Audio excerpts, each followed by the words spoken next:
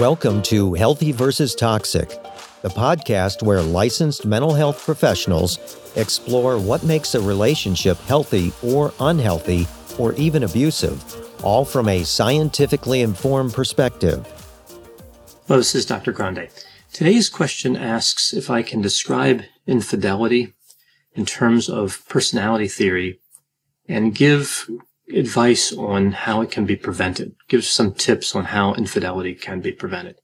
So for this video, I'm using an article published in 2016. I'll put the reference to that article in the description for this video. And this article really talks about a lot of these aspects. So I'm going to review this article and then talk about my own clinical experience and what my opinions are in terms of preventing infidelity. So first, I'll define infidelity. So infidelity is when somebody violates the expectations of a romantic relationship. And I know that there are varying definitions of it, and infidelity can be viewed in a unclear way. Like some people will say one thing is cheating, and another person would say that that same thing is not cheating. But in general, most people know what infidelity is. And in romantic relationships, about 97% of those relationships, there's an expectation there that there won't be any infidelity. We also know that infidelity is the leading cause of relationship termination. So how widespread is infidelity? How many people cheat? Well, at some point during their lifetime, we know that about 50% of men and 35% of women will have an affair. Now, what's interesting about this is just one affair. So at least one affair. It doesn't talk about people that would cheat multiple times. If you factor that in, cheating is really remarkably common. Now, 50% of men and 35% of women, that's already fairly common. But again, if you count the people that cheat 5, 10, 20 times, then the impact of infidelity is a little more clear. It's actually remarkably common and has devastating effects on relationships.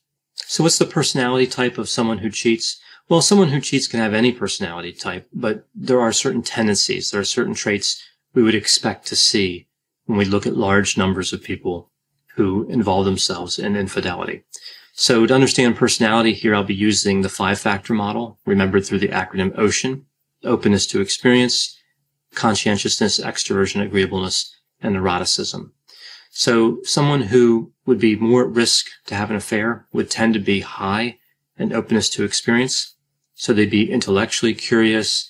They would appreciate the arts, have a lot of imagination. We'd also expect to see low conscientiousness. So this is somebody who's not very well organized and may be impulsive in terms of making decisions. We'd expect to see high extroversion. So this is somebody who has a lot of positive emotions, friendly, outgoing, assertive in social situations. We would expect to see low agreeableness. So this is somebody who's uncooperative. They value competition over cooperation, and they tend not to trust other people. And the last trait we'd expect to see here would be high neuroticism. So this would be somebody who tends to be angry, depressed, anxious, and they feel vulnerable. So that's kind of the 5-factor model profile that we see, again, looking at large numbers of people who have been unfaithful in relationships. We know there are other risk factors, of course, with infidelity as well. High sexual desire and high sexual risk-taking are associated with infidelity. And also, if somebody's primary relationship is a low-quality relationship, if there's not much relational satisfaction, that tends to lead to infidelity, or at least it's a risk factor. In high-quality relationships, partners tend to discount the attractiveness of alternatives, and we don't see that in poor relationships. Now, the particular study I'm talking about here, they looked at individuals and asked them different questions about infidelity and other behaviors, and they also assessed them with a variety of instruments, including a few designed to capture these different risk factors like personality and attitudes toward sexuality. And we see here that 17% of the participants in this study, and there were several hundred participants, said that they had an affair, said that they were involved in cheating. But after answering questions about emotional affairs, emotional contact, sexual activity other than intercourse, and other online behaviors, the rate of infidelity was closer to 79%. And that still didn't account for any lying that occurred. Now, of course, you could argue people might lie in both directions, but usually we think of in these studies that individuals will avoid talking about infidelity type behaviors, that behavior is kind of embarrassing, so they're more likely to lie and say they didn't involve themselves in those behaviors.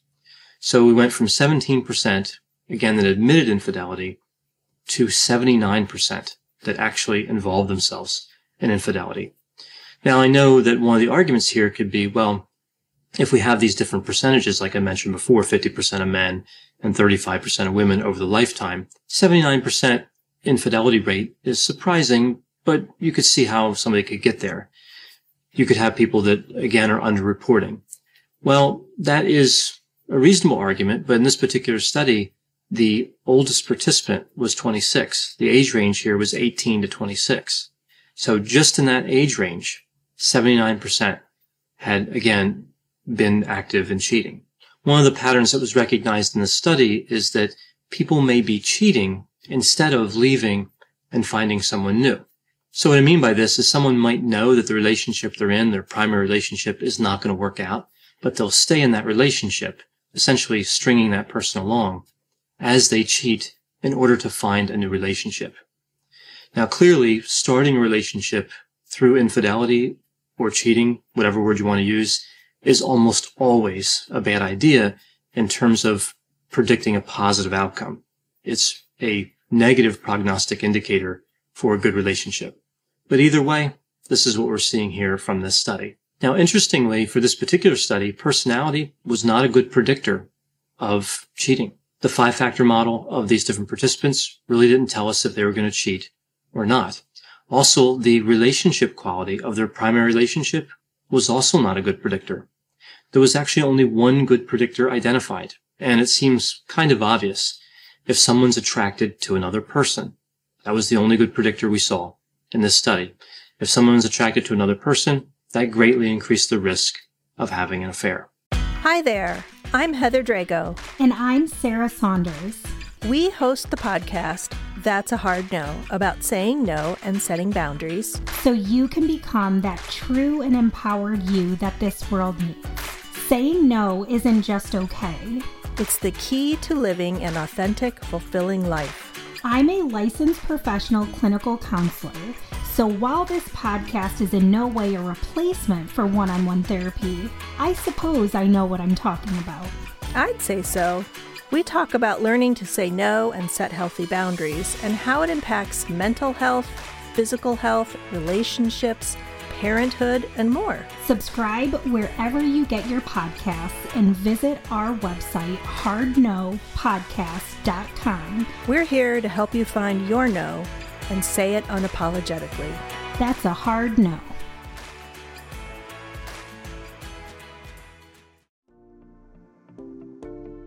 Welcome to the Bravery Academy. My name is Emma Ferris and I'm your host. This podcast is crafted to share the stories of courageous individuals who have overcome adversity and found the courage to live their best lives. We'll explore the science of well-being, courage and connection, and interview top thought leaders, game changers, and survivors. It is from these stories that we learn what resilience is, how to heal, how to recover, and how to be brave. So now moving to my clinical experience, this is a good point to transition here. What leads to this attraction? So if being attracted to another person is a good predictor of infidelity, and again, in this study, maybe the only good predictor, what causes that attraction? What can someone do to avoid getting into that situation, or how can they extricate themselves from that situation? Well, this comes down to a theory that I've developed from treating a lot of couples that were involved in infidelity.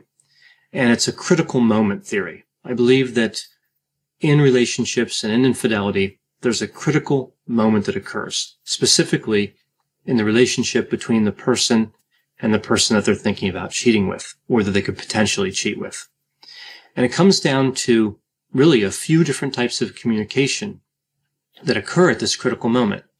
One would be saying something negative about your partner. So you're in a primary relationship, and let's just say it's a heterosexual relationship, man and woman, and say we're looking at a woman who goes to perhaps a work setting, and she has a male colleague, right? So this is the setup here for potential infidelity.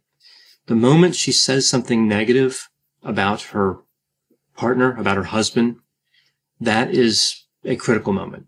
That is a sign that things may not go well in terms of infidelity. Another potentially dangerous communication or risky communication is to say something emotionally charged. So if that woman said to that man in that scenario, in terms of this work setting, that that man understands her like no one else, right? That's an emotionally charged statement. It serves to establish an emotional connection. So saying something negative about the partner or saying something to establish an emotional connection, both of these tend to lead to affairs, potentially. Not always, of course, probably not even most times, but they are really representative of this critical moment that I think occurs in a lot of these infidelity situations. I also think a lot of the times this behavior is deliberate. Someone wants to see what's going to happen next, and this excitement motivates them to take risks. So a lot of times we'll see with people who are involved in infidelity that they kind of represent it as accidental. They slipped into it. They didn't really want to get involved in an affair. But then when we look at this critical moment, a lot of times when you really break it down, somebody wanted to know what was going to happen. They put that out there in an effort to see what the next thing was going to be, knowing that that next thing could be a strong emotional connection and then potentially a sexual encounter. So from all this, what can we learn about tips for avoiding infidelity? Well, this reminds me of an old song. It's a song released in 1984 by a band named REO Speedwagon. Can't Fight This Feeling. So the person singing here is really talking about the irresistible nature of this romantic feeling he's having. Now, the reason I bring up this song is because I tend to agree with the sentiment in the song. People really can't seem to fight the feeling. Romance is a powerful motivator, and initial attraction in particular. And we know that people just have difficulty resisting that. So in terms of tips for avoiding infidelity, it really comes down to not spending time with a person to whom you're attracted. So it's really all about distance and setting up barriers. We can think of this like people who have difficulties with substances, alcohol, for example. A lot of times we'll see that when people have a history of substance use disorder with alcohol, when they're in recovery, they'll say, well, I'm in recovery. I haven't had a drink for a long time, so I can have a drink here and there. And of course, we know a lot of times this ends in disaster, that this ends in somebody going back into the addiction. And if we know this, if we know that romance and attraction, if we know these are powerful motivators, then it's good to not get into a situation where you have to fight the feeling. If the feeling is too strong, then it's better to avoid it and avoid that person. This is really one of the only good ways I can think of to reliably avoid at least this type of infidelity. And of course, this won't work all the time, but I think it is a useful tip. I think it makes sense most of the time. As I mentioned before, I think a lot of times these behaviors with infidelity are deliberate. So you might look at somebody and say, well, look, if you're attracted to this person, don't spend time with them.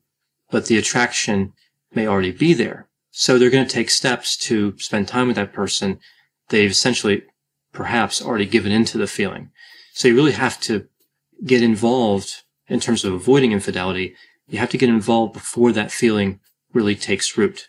What I've found a lot of times with these type of infidelity scenarios, like I've been talking about here, is that once those initial fantasies start, they kind of build a life of their own. And somebody kind of builds up in their mind what they're going to do or what this romantic relationship may be like. This whole idea of not being able to resist positive impulses is called positive urgency, and it's a type of impulsivity. A lot of times we think of impulsivity, we think of negative urgency, like when somebody's angry and they assault somebody. They've given in to that anger emotion. Well, positive urgency is giving in to a pleasant emotion, a positive emotion. Again, that's why it makes sense that we see the positive emotion facet of the extroversion trait overrepresented in people that are unfaithful. I think one of the real dangers of positive urgency and what makes it distinct from negative urgency is when people are involved in negative urgency impulsivity. like with that example with the anger, giving into anger, they tend to know what they're doing is wrong, right? They kind of realize that the behavior is negative, the emotion is negative, and they just give into that impulsivity. With positive urgency, they believe that their actions are right sometimes. So they're giving in to a positive urgency situation, to a positive emotion. And they may, at some level, recognize the infidelity is not helpful, but that sentiment sort of gets covered by that positive urgency. Positive urgency has a way of converting something negative, a negative act, into something that looks like a positive act. So we also see that sometimes with negative urgency, but I think that's really a property of positive urgency, and in particular, the positive urgency with romance and attraction. Again, it's an intoxicating type of emotion and feeling, and it's highly complex, and it can motivate people to take actions that are surprising. So if someone knows that they have difficulties with positive urgency, if they can't resist impulses, again, I don't see many other ways to avoid infidelity other than avoiding the situation. So this is kind of a complex topic, infidelity. There's not always one root cause. For example, what I mentioned with the communication and how distancing could help and all that. Sometimes there are other causes. Oftentimes there are. So you really have to look at a lot of the different aspects of infidelity and not necessarily just this restricted number I've talked about here. But either way, again, I think this makes sense when looking at infidelity, at least in certain situations. Thanks for listening. This has been a production of Ars Longa Media. The executive producer is Dr. Patrick Beeman. For more content, please visit our website at arslonga.media. To leave feedback or suggestions, send an email to info@arslonga.media. To find more content from Dr. Grande, including a link to his YouTube channel and his other Ars Longa podcasts, visit our website at arslonga.media. This podcast is intended for informational purposes only and should not be construed as medical or mental health advice. Ars Longa, Vita Brevis.